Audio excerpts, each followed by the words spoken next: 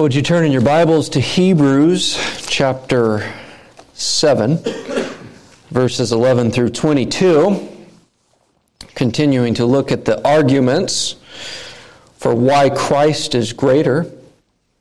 And we have been looking at this passage, these verses, for several weeks now, and taking each little section week by week and looking at each argument one by one, and we'll do that again this morning. And each week we have been reminded of what we have in Christ and how in Christ we lack nothing. And the context for these arguments has come in the context of comparing Christ to the Old Testament priesthood and the laws that governed the priesthood. Whereas they were temporal, Christ is eternal. Whereas they could not accomplish their end, Christ has accomplished His mission and accomplished our salvation. And so this morning we begin to focus on another aspect of why Christ is better. The law that governed the Old Testament, that governed Old Testament Israel, never gave the Israelites a true hope.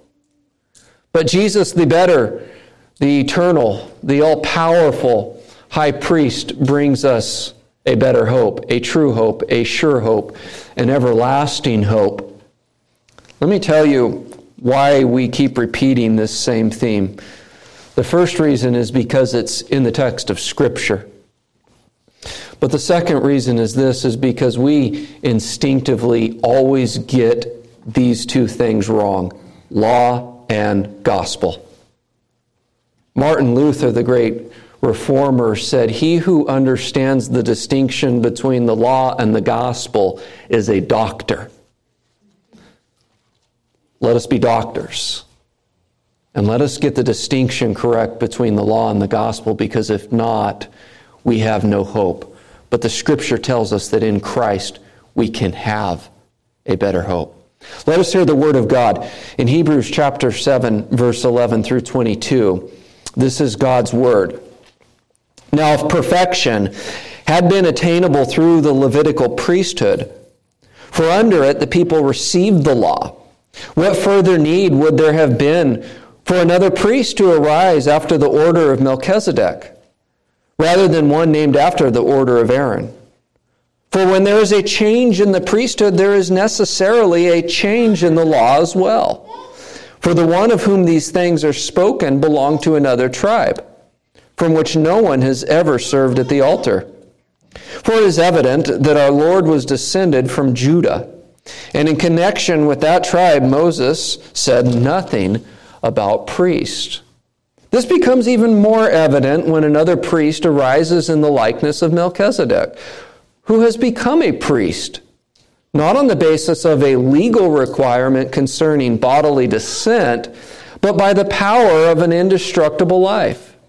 For it is witnessed of him, 'You are a priest forever, after the order of Melchizedek.' For on the one hand, a former commandment is set aside because of its weakness and uselessness. For the law made nothing perfect, but on the other hand, a better hope is introduced, through which we draw near to God. And it was not without an oath, for those who formerly became priests were made such without an oath. But this one who was made a priest with an oath by the one who said to him, 'The Lord has sworn and will not change his mind. You are a priest forever.' This makes Jesus the guarantor of a better covenant."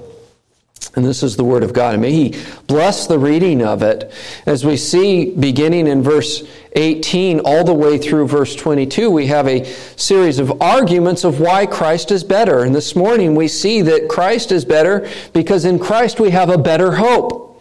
And the reason why we have a better hope, the argument begins in verse 18, and that verses 18 and 19 will be our focus this morning. The reason why we have a better hope starts off in verse 18 because of the weakness of the law.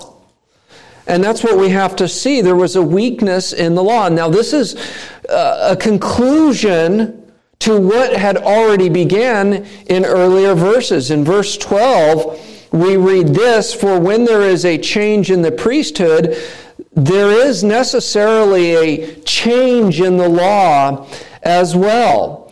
And so when we get to verse 18, it really makes this implicit here, where we read, "For on the one hand, a former commandment is set aside because of its weakness and uselessness, for the law made nothing perfect."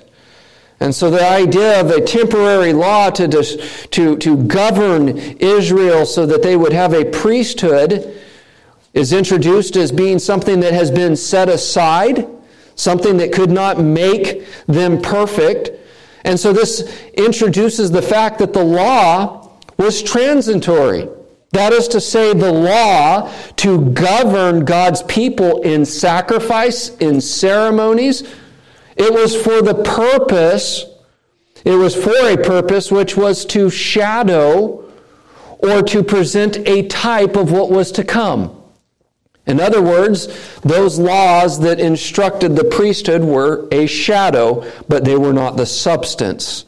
They pointed forward to something, but they itself were not it. They were a type. It was the picture, but not the reality. And these verses make 3 points. I want you to notice what they make in verses 18 and 19. The first is that this commandment was set aside. The second is the argument of the weakness and uselessness of that law. And then the third was the argument is that the law made nothing perfect. So let's look at each 3 of those points so we can then understand the text. It first says that they were set aside. And so that means it was given for a purpose, and that purpose has arrived, and because that purpose has arrived, it's no longer intact, it's set aside. Some translations speak of it disannulled or annulled. And that means this is the act of officially or legally canceling something. And the grammar is crucial here. It's literally the former commandment has been set aside. And you might ask, well, what commandment was that? Well, our context is about the priesthood. It's directly referring to the commandment on priest and how they were to be set up, how they were to be, what they were supposed to do, and what their job was. In Leviticus chapters 1 through 7, you have a prescription for offerings and how offerings were to be done. And as if you read through Leviticus 1 through 7, and if you're doing your yearly Bible reading, you should have already read through that. What you'll remember in reading those first 7 chapters in Leviticus is that it's describing in rather great detail of how they were to do sacrifices, how they were to perform their ceremonies.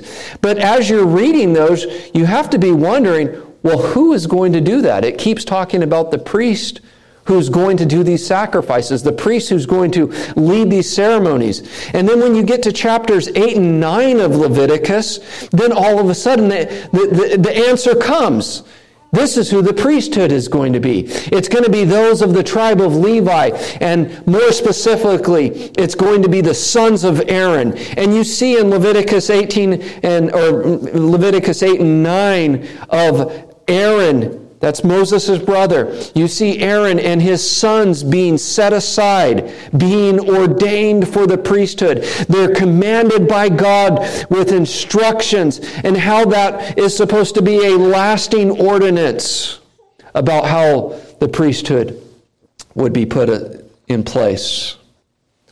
This is set aside.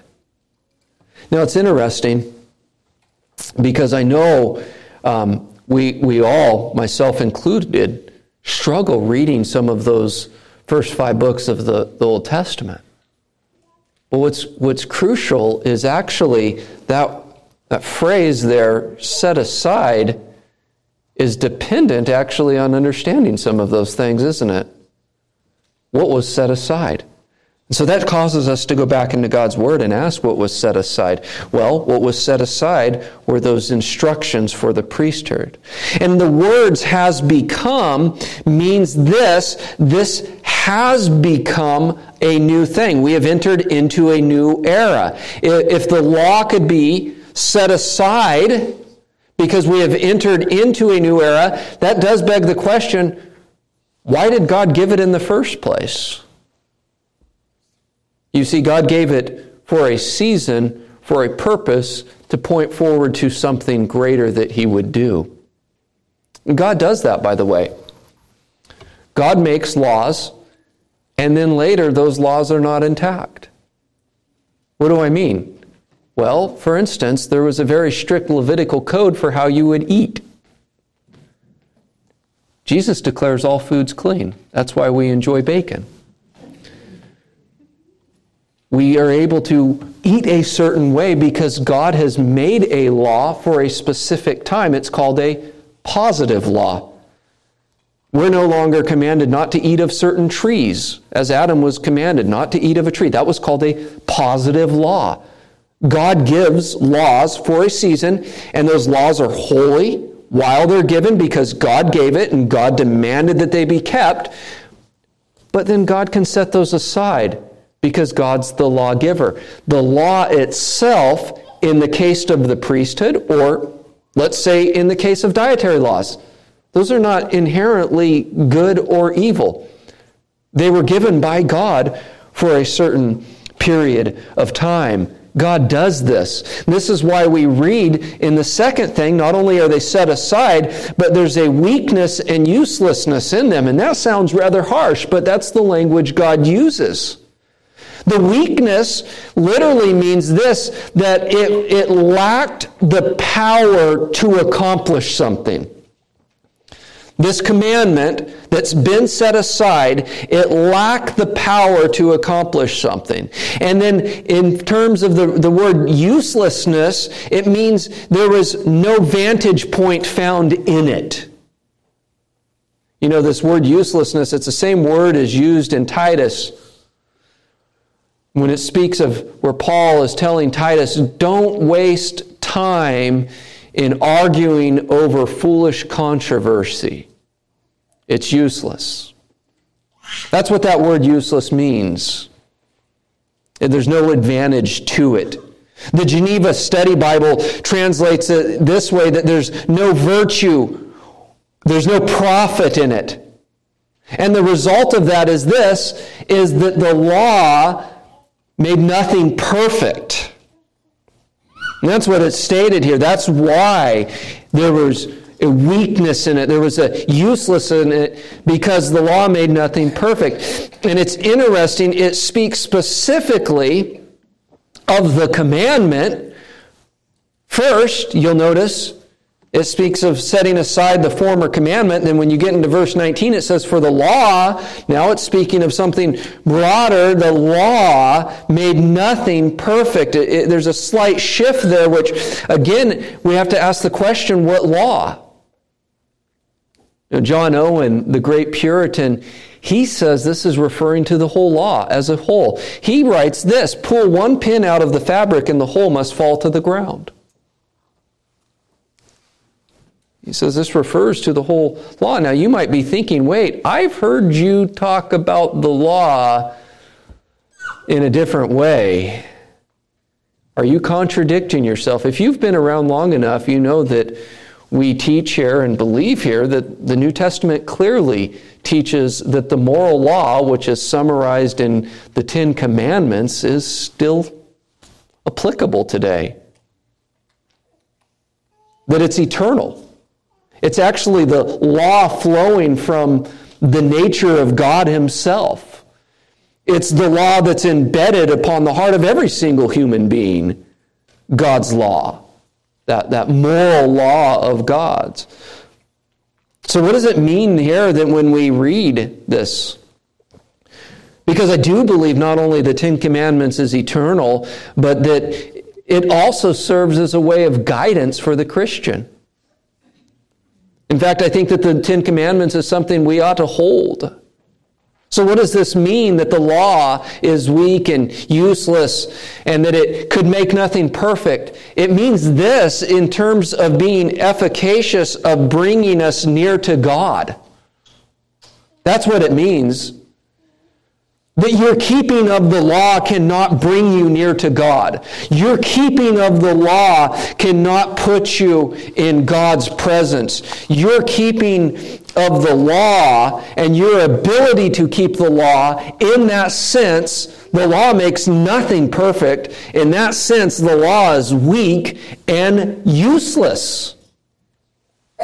It can't accomplish that.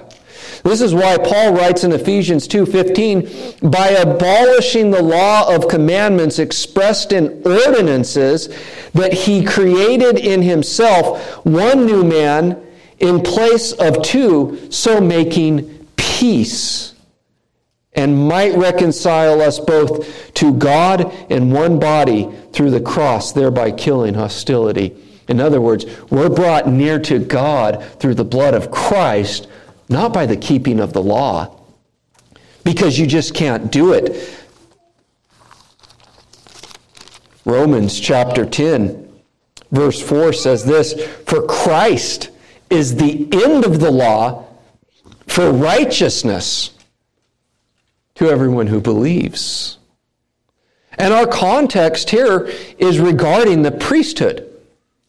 A priest was put in place to bring a worshiper into the presence of God. And so what the text teaches us is that the law is actually incapable of bringing us into the presence of God. Now, a couple of sermons back, just as a review, we looked at how the law was temporary. And we came up with these 2 points. The law, number 1, cannot save you. And 2, the law cannot sanctify us. It is incapable of achieving those 2 things. Because as the confession says, it requires perfect, exact, entire, perpetual obedience. How many of us can keep perfect, exact, entire, perpetual obedience? That's what's required of it.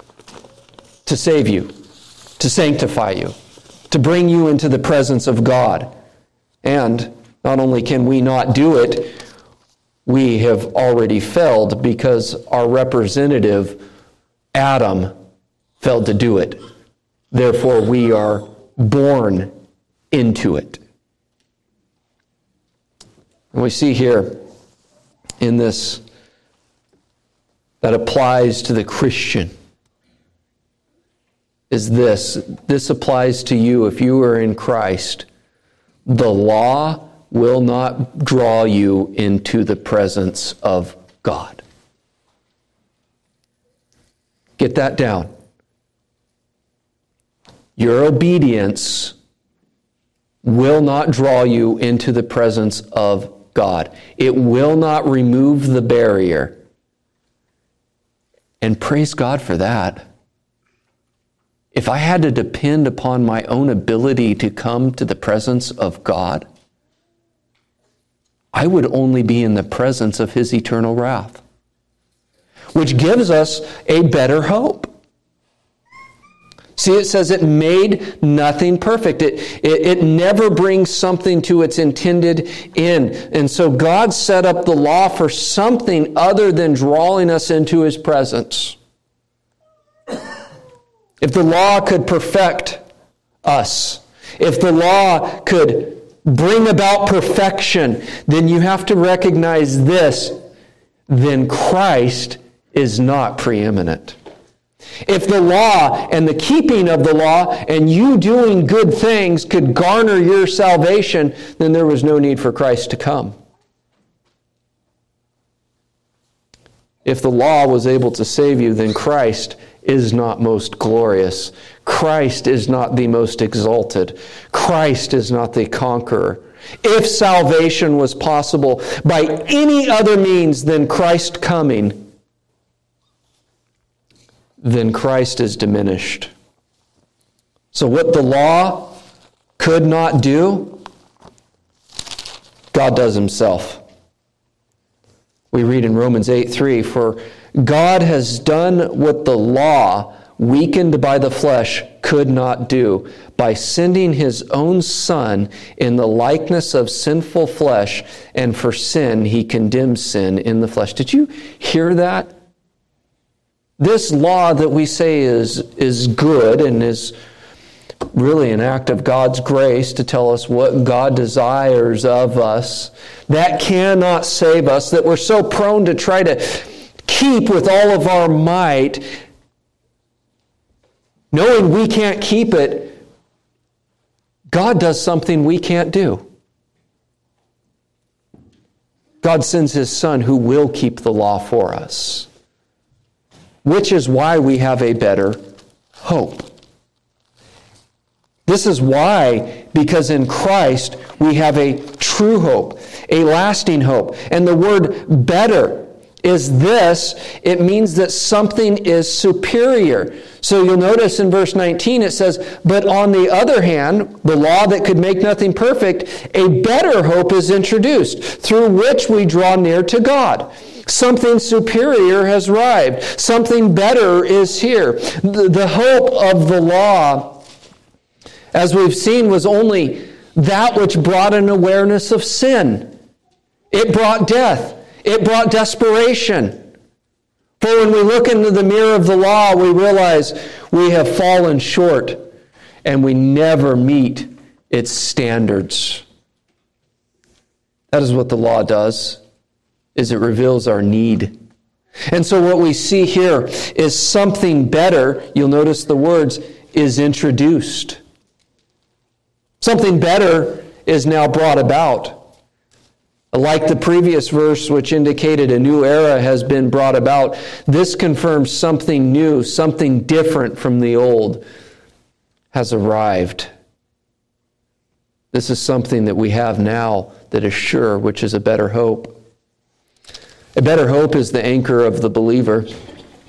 You'll notice in Hebrews 6, verse 18 and 19, you should turn back a page in your Bibles. It says, "So that by two unchangeable things in which it is impossible for God to lie, we who have fled for refuge might have strong encouragement to hold fast to the hope set before us." We have this as a sure and steadfast anchor of the soul, a hope that enters into the inner place behind the curtain, where Jesus has gone as a forerunner on our behalf, having become a high priest forever after the order of Melchizedek. In other words, the anchor of our soul is what Christ has accomplished, and that is why we have hope. Our hope does not rest upon ourselves. It does not rest upon our ability, but our hope rests upon God, who has accomplished something.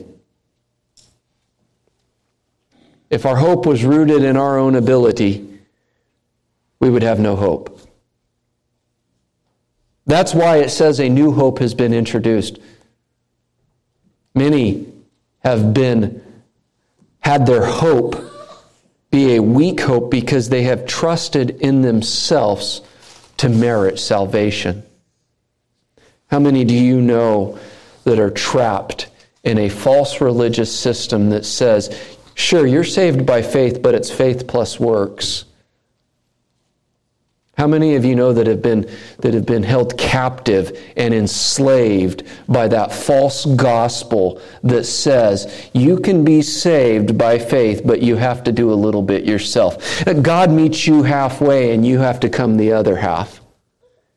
How many of you have been trapped in that false gospel? That's a false gospel. It gives no hope because all it does is show us how we fell. The gospel shows us how Christ has succeeded, how Christ has accomplished it on our behalf because we cannot. That's a better hope. That is the better hope we have, and that is the anchor of our soul, as we are told here. And this brings about the presence of God. It is this through which we draw near to God. I'm not of Jewish descent. I did not grow up in a Jewish home under the Old Testament law in the first century. The original audience did. I can't imagine what great hope that would have brought their hearts to hear the words they could draw near to God. Because you see, they're still standing in the temple shadow where they see the yearly sacrifices taking place by the high priest. And once a year, the high priest goes into the Holy of Holies on behalf of the people. To hear these words that you can draw near to God are extraordinary words. In the Old Covenant, worshipers would come once a year while only the high priest would enter. They're standing off far in the courtyard. If they went into the Holy of Holies, they would have been struck down dead. And now to hear words like this, you can draw near to God in His presence without an earthly priest? Those are radical words. I think we miss, obviously, because we did not grow up in the shadow of a temple and an old covenant, we miss the radical nature of those words. Whereas we were separated from God, we're brought near to God now with no fear. Now in Christ, we have the presence of God within us. You know, the temple, it was built to be a place where God's concentrated presence would dwell, and always to be a meeting place between God and the people. And they had to go there to the temple to be able to go through these sacrifices and these ceremonies to meet with God. Do you know what the New Testament teaches us about the temple? We are the temple. And do you know what that means? God's presence is with us. Let me give you an example in 1 Corinthians chapter 6 and verse 9. Or do you not know that your body is a temple of the Holy Spirit within you?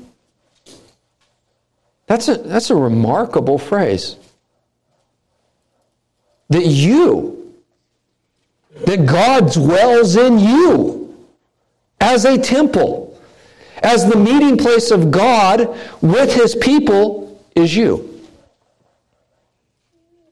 He goes on to say, whom you have from God. You are not your own, for you were bought with a price, so glorify God in your body. The amazing thing about this passage is Paul is writing this to people that are involved in all sorts of licentious sin, and he says, don't you know that you are the temple of God, meaning that the presence of God is with you always? How does Jesus fulfill His promise to be with us always until the end of time? By His Spirit, dwelling with His people. And the dwelling place of God and His people is the temple. Who's the temple? You're the temple. You are the temple. The law could never accomplish this of bringing man and God together in presence of one another. There's some tremendous application for us that we have to consider. And this is we are in Christ. If you're in Christ, it means we have been brought into the presence of God, and that's an everlasting presence. Now, I want you to just hang on that idea of everlasting, because there's incredible practical implications for your Christian life. You see, when I sin, oftentimes we will hear something to this phrase, or you have said this phrase, I don't feel the presence of God in my life right now.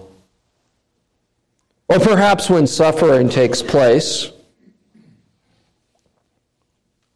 you might think that. Or, on the other hand, when it seems like you're really living faithfully to God, you might say, I really feel God's presence in my life. So there's those two things. When I'm being faithful, when I'm doing all the right things, I feel God's presence in my life. But when I'm not doing all the right things, I don't feel God's presence in my life. That's what we say, right? But is that really biblically accurate? We're told this in Ephesians chapter 4, verse 30, is that through sin we grieve the Holy Spirit. Paul writes, he says, and do not grieve the Holy Spirit of God. So yes, does sin grieve the Holy Spirit? Yes, we can. We can grieve the Holy Spirit. And how do we do that? Well, Paul tells them by walking as Gentiles do, through greed, every kind of impurity, through deceitful desires, falsehoods, anger, stealing, laziness, corrupting talk, slander. You get the point. We can grieve the Spirit through those things. But let me ask this question. We may grieve the Holy Spirit, but do these things put us out of the presence of God? Because I think we would all admit sometimes we do say when we have sinned greatly, I don't feel the presence of God in my life right now. And when we do things right, we say, I feel the presence of God. But do these things make God's presence in our lives any less or any more? Do these things actually make God less close to us? Either sin or faithfulness. So if I'm more sinful, less of God, and if I'm more faithful, I now have more of God. That's the question. There are times like Adam when you sin, you want to hide from God. Here's the reality. Like Adam, you cannot hide from God. You go back to this verse where it says, do not grieve the Holy Spirit. It's amazing what Paul writes right after that to make it very clear. He says, by whom you were sealed for the day of redemption. That same phrase of being sealed by the Holy Spirit, we're told in Ephesians chapter 1. In Him, you also, when you heard the word of truth, the gospel of your salvation, and believed in Him, were sealed with the Holy Spirit, who is the guarantee of our inheritance until we acquire possession of it to the praise of His glory. I may be able to grieve the Holy Spirit, but I can never remove the seal of the Holy Spirit upon me. You can never quench. You can never be kicked out of the presence of God. In other words, the presence of God is not based upon how faithful you are, because the law cannot perfect anything. What does Paul write? Who shall separate us from the love of Christ? Do you think Paul was thinking when he wrote that, well, all of these other things cannot separate us from the love of Christ, but your ability to be a faithful Christian could separate you from the love of Christ? Do you think Paul thought that? Absolutely not. In other words, what we need to get down deep, and this is where Luther was getting at, this is how we doctors, is God's presence is not based upon your ability to channel it through doing good things. God's presence in your life is not based upon your faithfulness. It's not based upon your goodness. It never has and never will be. Otherwise, you would never have God's presence in your life. It's based upon Christ and Christ's work, and Christ's work alone. This is why we see the law as weak and useless, as meant and set aside for bringing you into the presence of God. Jesus has promised to be with His people by way of His Holy Spirit until He returns and is physically with His people. Now, does this mean I shouldn't strive for holiness? Does this mean I shouldn't strive to be obedient to the law and to be, quote unquote, a good Christian? Well, you must strive for holiness. You must strive for the holiness for which without no one will see the Lord.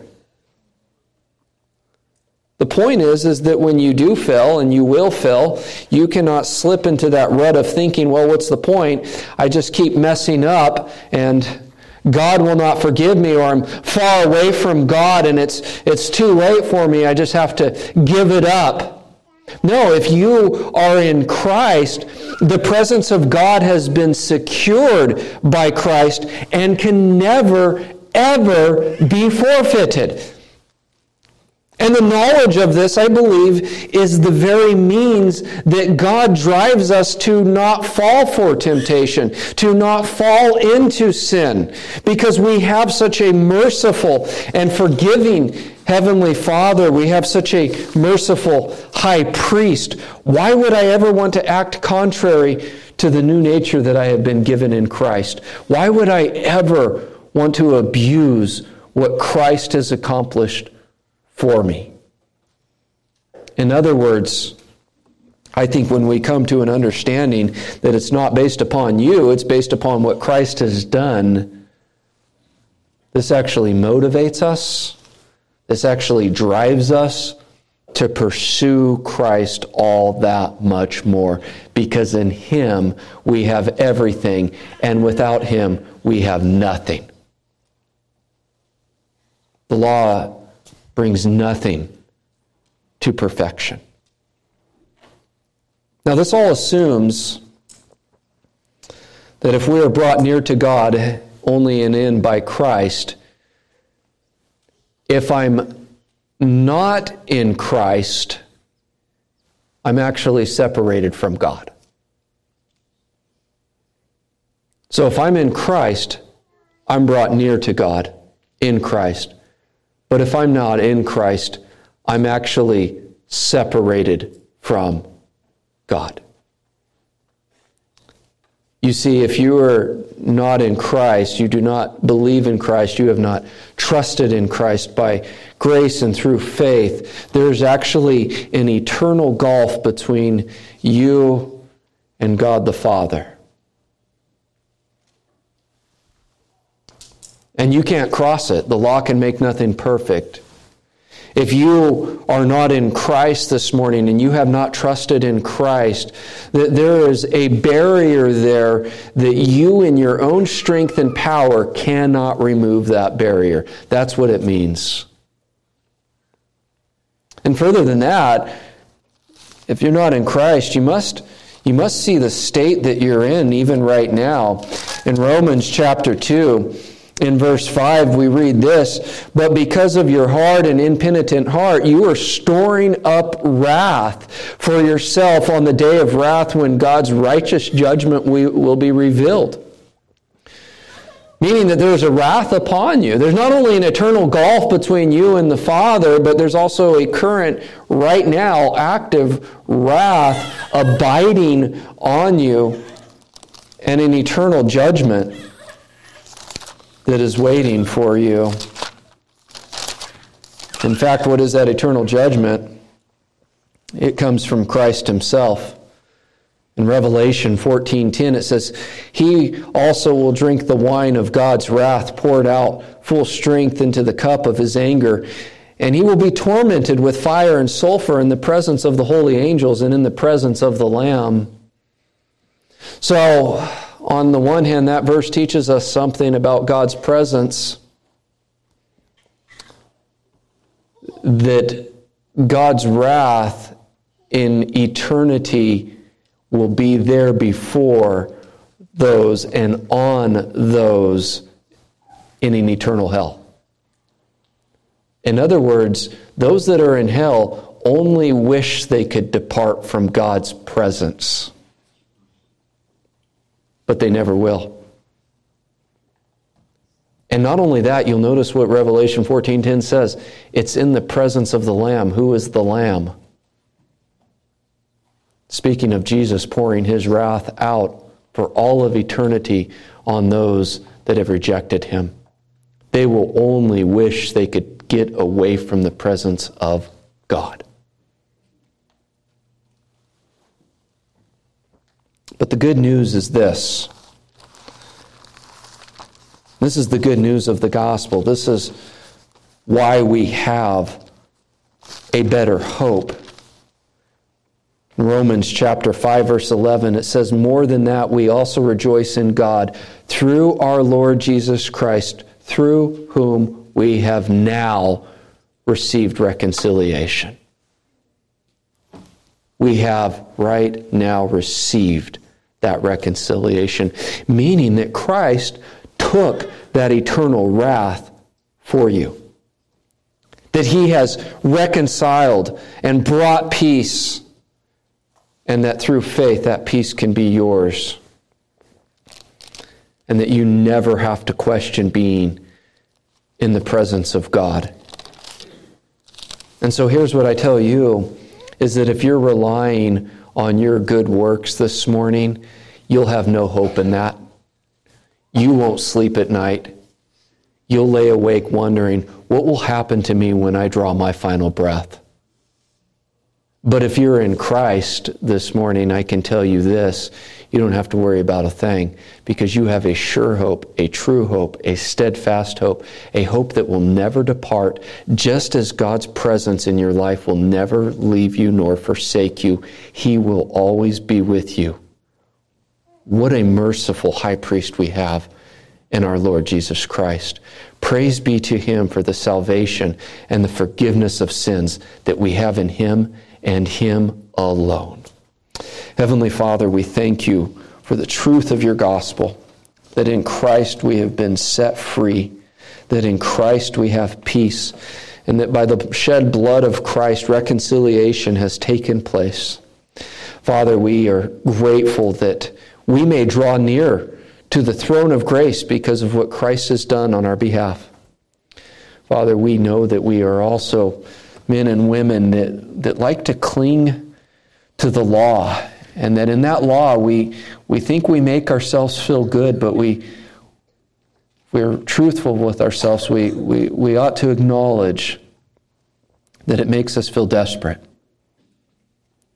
And so remind us in our hearts anew, remind us in our hearts daily of the better hope we have in Christ and Christ alone. It's in his name we pray. Amen. Please.